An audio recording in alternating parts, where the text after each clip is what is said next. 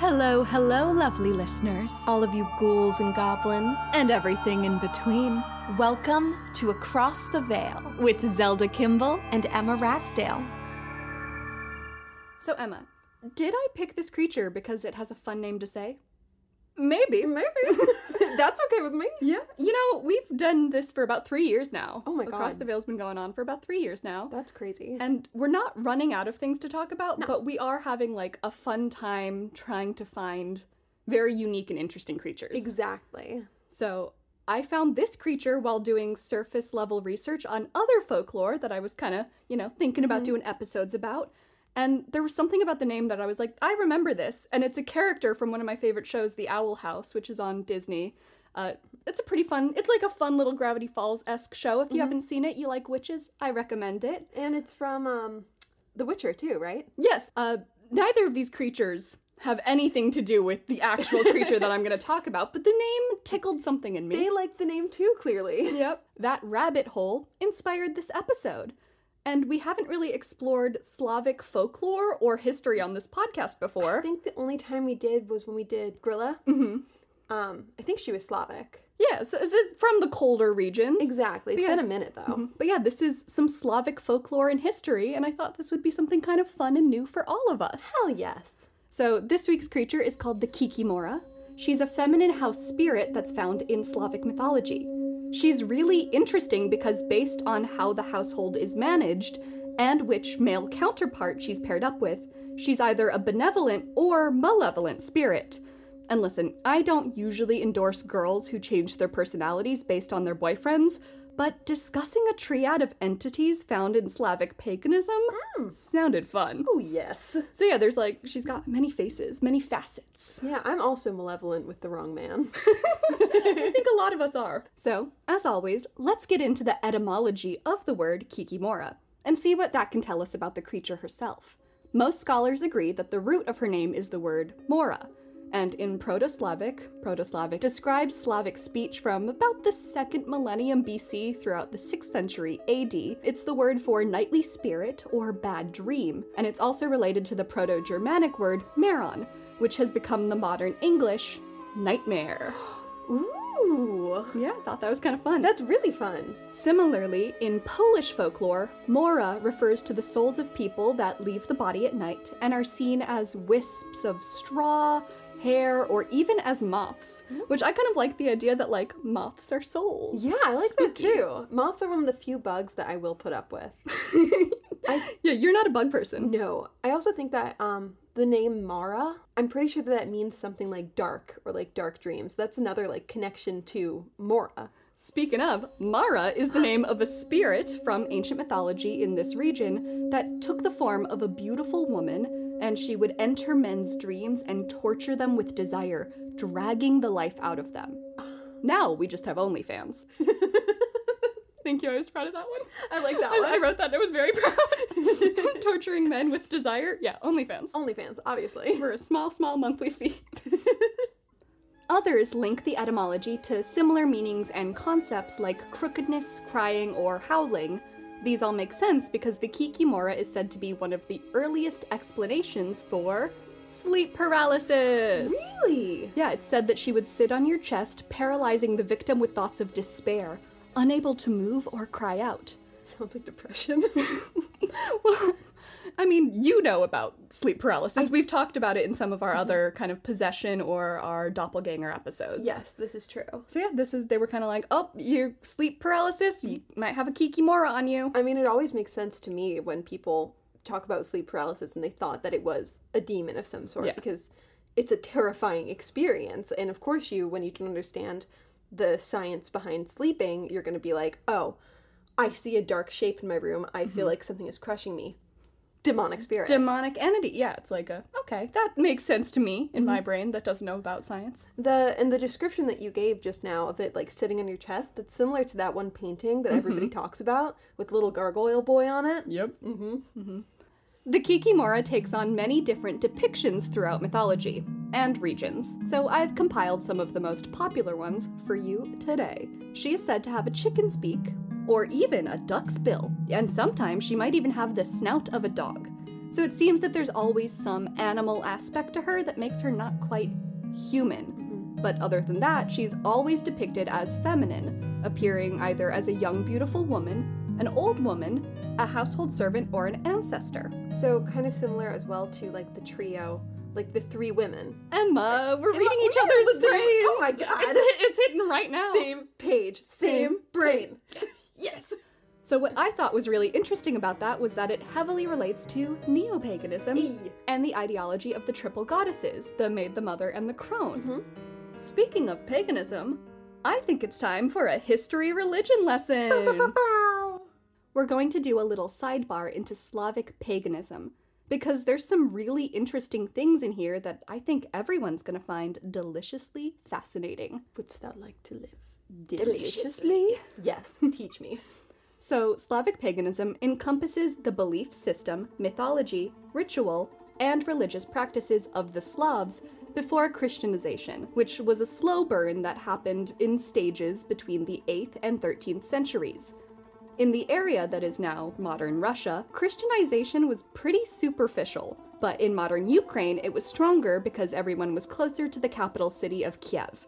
But popular resistances heralded by pagan priests and shamans happened periodically for centuries. Slavic indigenous religion was heavily incorporated into Slavic Christianity, which is why I said it was superficial before. You can see this manifested in iconography and architecture throughout the Russian church. So basically, they were like, come join Christianity. And they were like, well, some of this, okay, but I guess. And then I feel like it became a thing where it's like, well, you're gonna kill us if we don't. Our producer is like, we can't talk about this anymore. She's like, I don't want to talk about Christianity. Well, sorry, producer. Pagan Slavs were largely monotheistic, with a single heavenly god who created the lesser spirits that they worshipped. Major categories of these spirits included water, forests, fields, households, which is where our gal, the Kikimora, is. Illnesses, luck, and human ancestors were also kind of part of this pantheon of gods, which I think is very fascinating, because in a lot of other religions, it's like, oh, the creatures are there.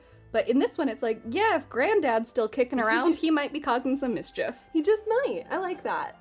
They also worshipped star gods like the moon and the sun. And what's really interesting is that the moon god was regarded as male, while the sun god was female. And I think that's a really fun contrast to belief systems like the ancient Greeks and Romans, who had, Diana/Artemis as their moon goddesses and Apollo and Sol as the male sun gods. We got a man in the moon moment right here. Yeah. So they were like, yeah, the moon, that's a dude. And other cultures are like, you silly boy. You silly boy, that's a lady. But no, I just think it's kind of a fascinating difference in, culture that I really wouldn't have known if I didn't go way down the Wikipedia rabbit hole onto the moon gods of ancient Slavic paganism. That's a rabbit hole, I won't lie to you.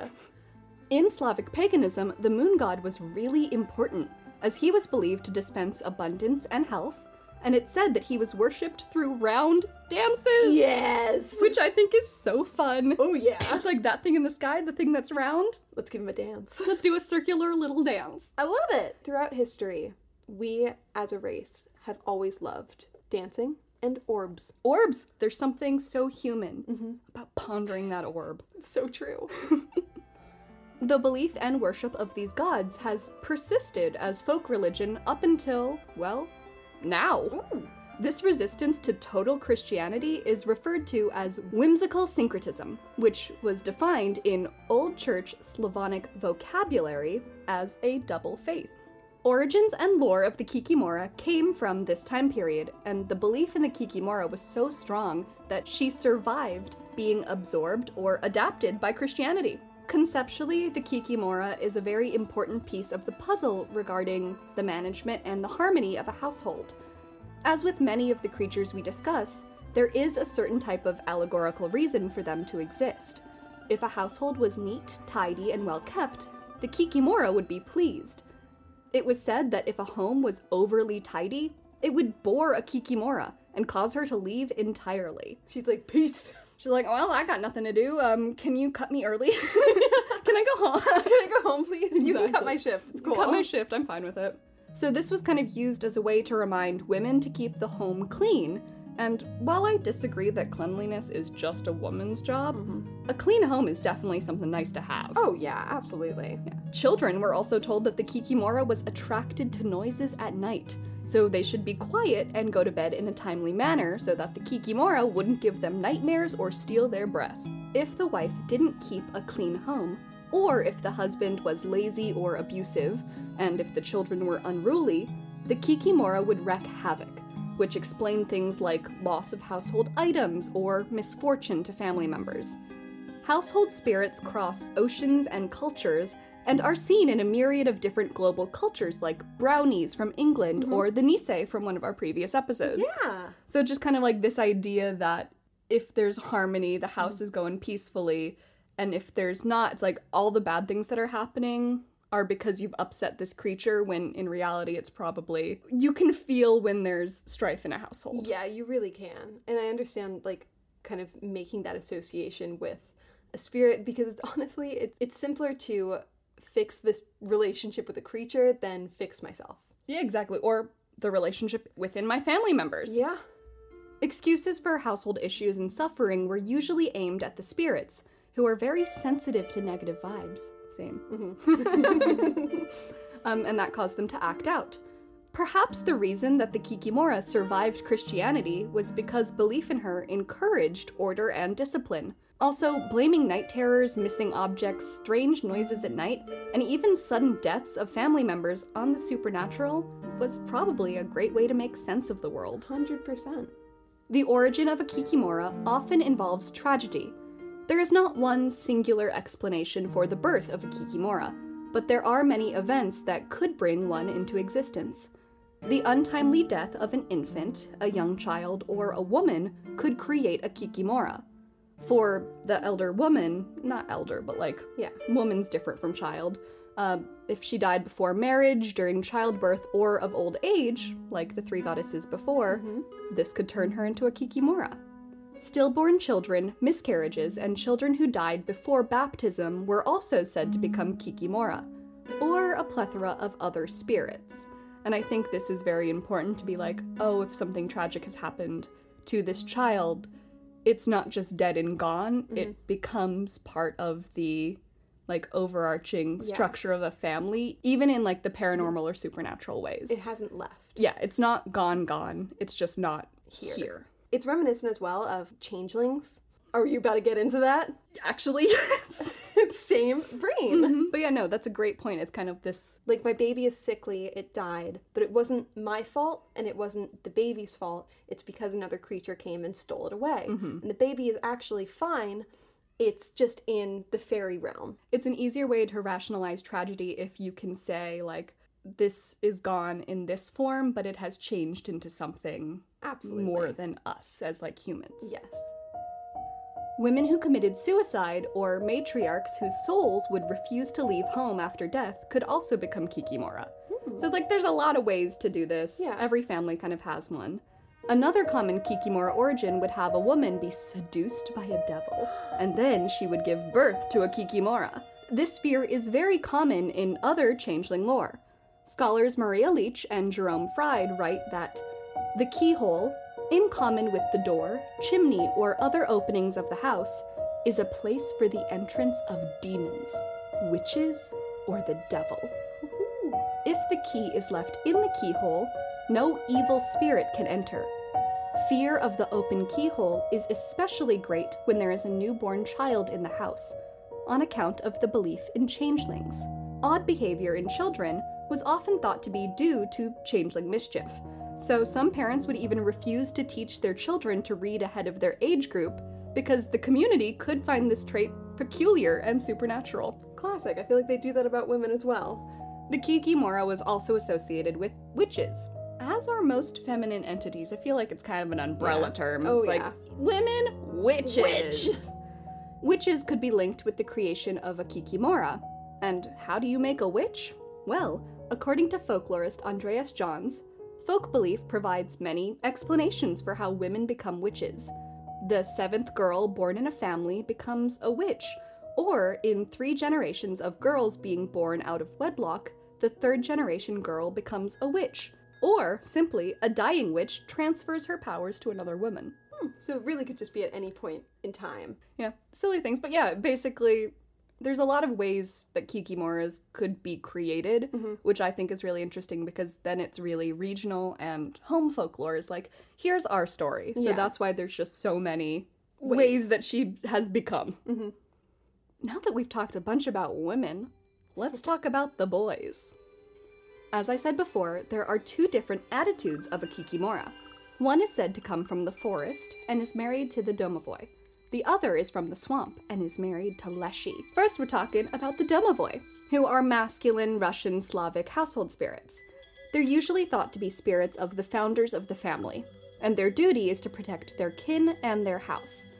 In pre-Christian Eastern and Southern Slavic religions, Rod was the name given to the god of family, and the domovoi is seen as an embodiment of him.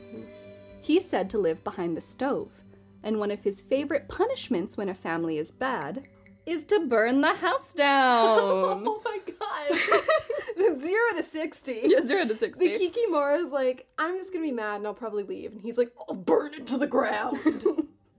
In order to bring a domovoi from one house into another, for example, if you were moving houses, was to bring embers from the old fire into the new space, and the domovoi would enter as the new hearth was lit. If a domovoi was not invited into the new home, then he, as a stubborn old man, would remain in the previous space, and even fight with the domovoi of the new tenants, which was troublesome to all parties. I bet it is. Having two of them who both might burn the house down. They're like, wait a minute, what are you doing here? What are you doing here? There's also just something kind of beautiful about, like, bringing embers from your old house and using those to light the fire in the new house. That just feels kind of like a nice cyclical It does. reminder. I think that's a really beautiful way to do it. This is still home. This is still family, even if it's, you've moved because of, war or strife or something. Like, in these days, a lot of bad shit happened. Yeah. You've brought the spirit of home with you. Yeah. Lovely sentiment. Also kind of reminded me a bit of Howl's Moving Castle. Yes, exactly. Having him be like the little ember who controls the household. And now we have centralized, air and heat, so it's not super important now. But the hearth was such a big place in homes in this time. Hearth is the heart of the house. Exactly. It's the warmth. He's depicted as an elderly bearded man and is usually referred to as grandfather or himself. Sometimes supper was even left out overnight for him to snack on while he bustled around the home, protecting the family from harmful spirits that might try to intrude. The Kikimora in this form served as his feminine counterpart, and they would control the household in harmony. Love that. It is very heterosexual, but, that's what it was. That's what it was back in those days.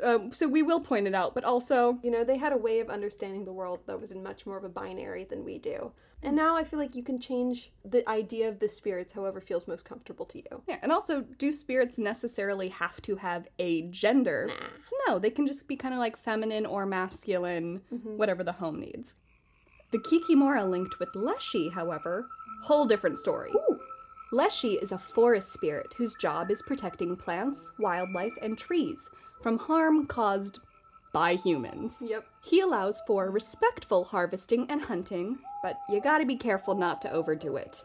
Carol Rose, a scholar, describes him as having the shape of a human, but with strangely pallid flesh, green eyes, a green beard, and long scraggly hair, wearing his boots on the wrong feet, and throwing no shadow. He's the bad boy. He's the bad boy. He's the vegan you date in your early 20s. The rock star. Exactly. It reminds me, going back to neo-paganism, it's reminiscent of the Green Man. Yep. I really like how, the good boyfriend is, like, in charge of protecting the home, and this guy's out running wild and free. It's just an interesting difference in, especially how we conceptualize femininity being like, oh, if it's home, you're in, like, a happy little household. But if she's being bad, she's running wild in the woods with the wood god. Yep. Sounds kind of fun. Sounds very fun. The Leshi was a shapeshifter that could stand as tall and in the likeness of forest trees, or he could assume the size of a blade of grass. He knew and could make every noise of the forest, deceiving humans who strayed there. So I'm into him. I'm very into Leshy. He's I like him. All right, impressions. Love me a man who can do impressions. The Kikimora associated with Leshy is drawn to households with dark energy. She enters through the keyhole and makes herself known by leaving behind wet footprints in the morning. She breaks objects, steals things, and causes curses and nightmares. On occasion, she is said to abduct children who were abandoned by their parents, something Leshy is also said to do. She's got her 2 boyfriends, and they're very different, but she's having a good time with both of them. Exactly. She's not changing herself for either one of them. She's just letting another side of herself be free. Mm-hmm. And yeah, kind of going back to, like, the chaos and strife versus order and making sure the home is, like, a happy place. Yeah. It's just another way to, like, explain, oh, these children were abandoned by their parents. They ran off to the woods. They didn't die. No. They're in the woods. Yes, with their new parents, Leshy and the Kikimora. Yes. It also is another instance of the Witcher having no idea about the creatures the names that they're taking, because yeah, that feels like a lot. The Leshy is in The Witcher, and it's nothing like that. It's nothing like. What's the Leshy in The Witcher like? It's similar in that it turns into like a giant tree sort of thing. Sick. But then it's super, super destructive and just like a monster. Like, it's your classic monster. It just happens to look like a tree. So the Kikimora is definitely more of a conceptual being rather than a literal one, because I do feel like in the past we've discussed both literal and conceptual creatures. It's like, oh, this thing actually does exist, and it's like the Mothman, it's, you know, flying around in the sky, versus the Kikimora, who's more conceptual. It's like the concept of family. We've just kind of given it a name and a likeness. Yeah. But you can see traces of her legacy in modern times. In 1988, Kirill Eskov discovered a new genus and species of sheet-weaver spider and named it Kikimora plausteris. One of the things that a good Kikimora would do for the household was to weave thread. So having a spider that weaves and the Kikimora that weaves is kind of a fun connection. And the creature from the Witcher series, the Kikimora, is a giant spider, so that's also kind of a connection, but it's not one to... Not a strong enough one. Not to her folklore, but to, like, her kind of modern connotations of being spidery. They took the scariest idea of her. Yeah. Which is spiders. Even though it's not necessarily a bad thing in the actual culture, but, you know, we're all scared of spiders at least a little bit. It's a little, some of us are. Well, I am. And then, again, Kikimora is the name of a type of camouflage used by Russian and Ukrainian infantry. It's ragged and made to look like mosh, kind of like Leshy. But also it's protective because it's camouflage like her other aspects. Yeah. So like this camouflage is called Kikimora camouflage. Which that's really cool. Yeah, isn't it? That's a cooler way to bring in that like idea and that culture. Of like protection but also wild. Yeah. So to conclude this episode, I kind of wanted to talk again about folklore being a way to understand cultures and histories that we might not come into contact with in our day-to-day. So there are centuries of stories about the Kikimora that I've had to leave out for timing reasons. So this episode is in no way a full or complete history, but I hope that you've all had some fun and learned something today. I had a lot of fun dipping my toes into Kikimora history and culture. And just kind of Slavic paganism in general, having that be something new. And it's really, really fun to watch how an idea evolves like that, how it changes over time, and also what we take with us. It's showing how similar cultures are in that good things are happening, the gods are happy. If bad things are happening, the gods are not happy. Yeah. And it's just kind of an interesting way that you see cultures, especially from this time period, make sense of the world around themselves. I always really love that. No, it's kind of a nice way to think that, you know, humans at our core, we're all a lot more similar than we are different. Creating order out of chaos across cultures.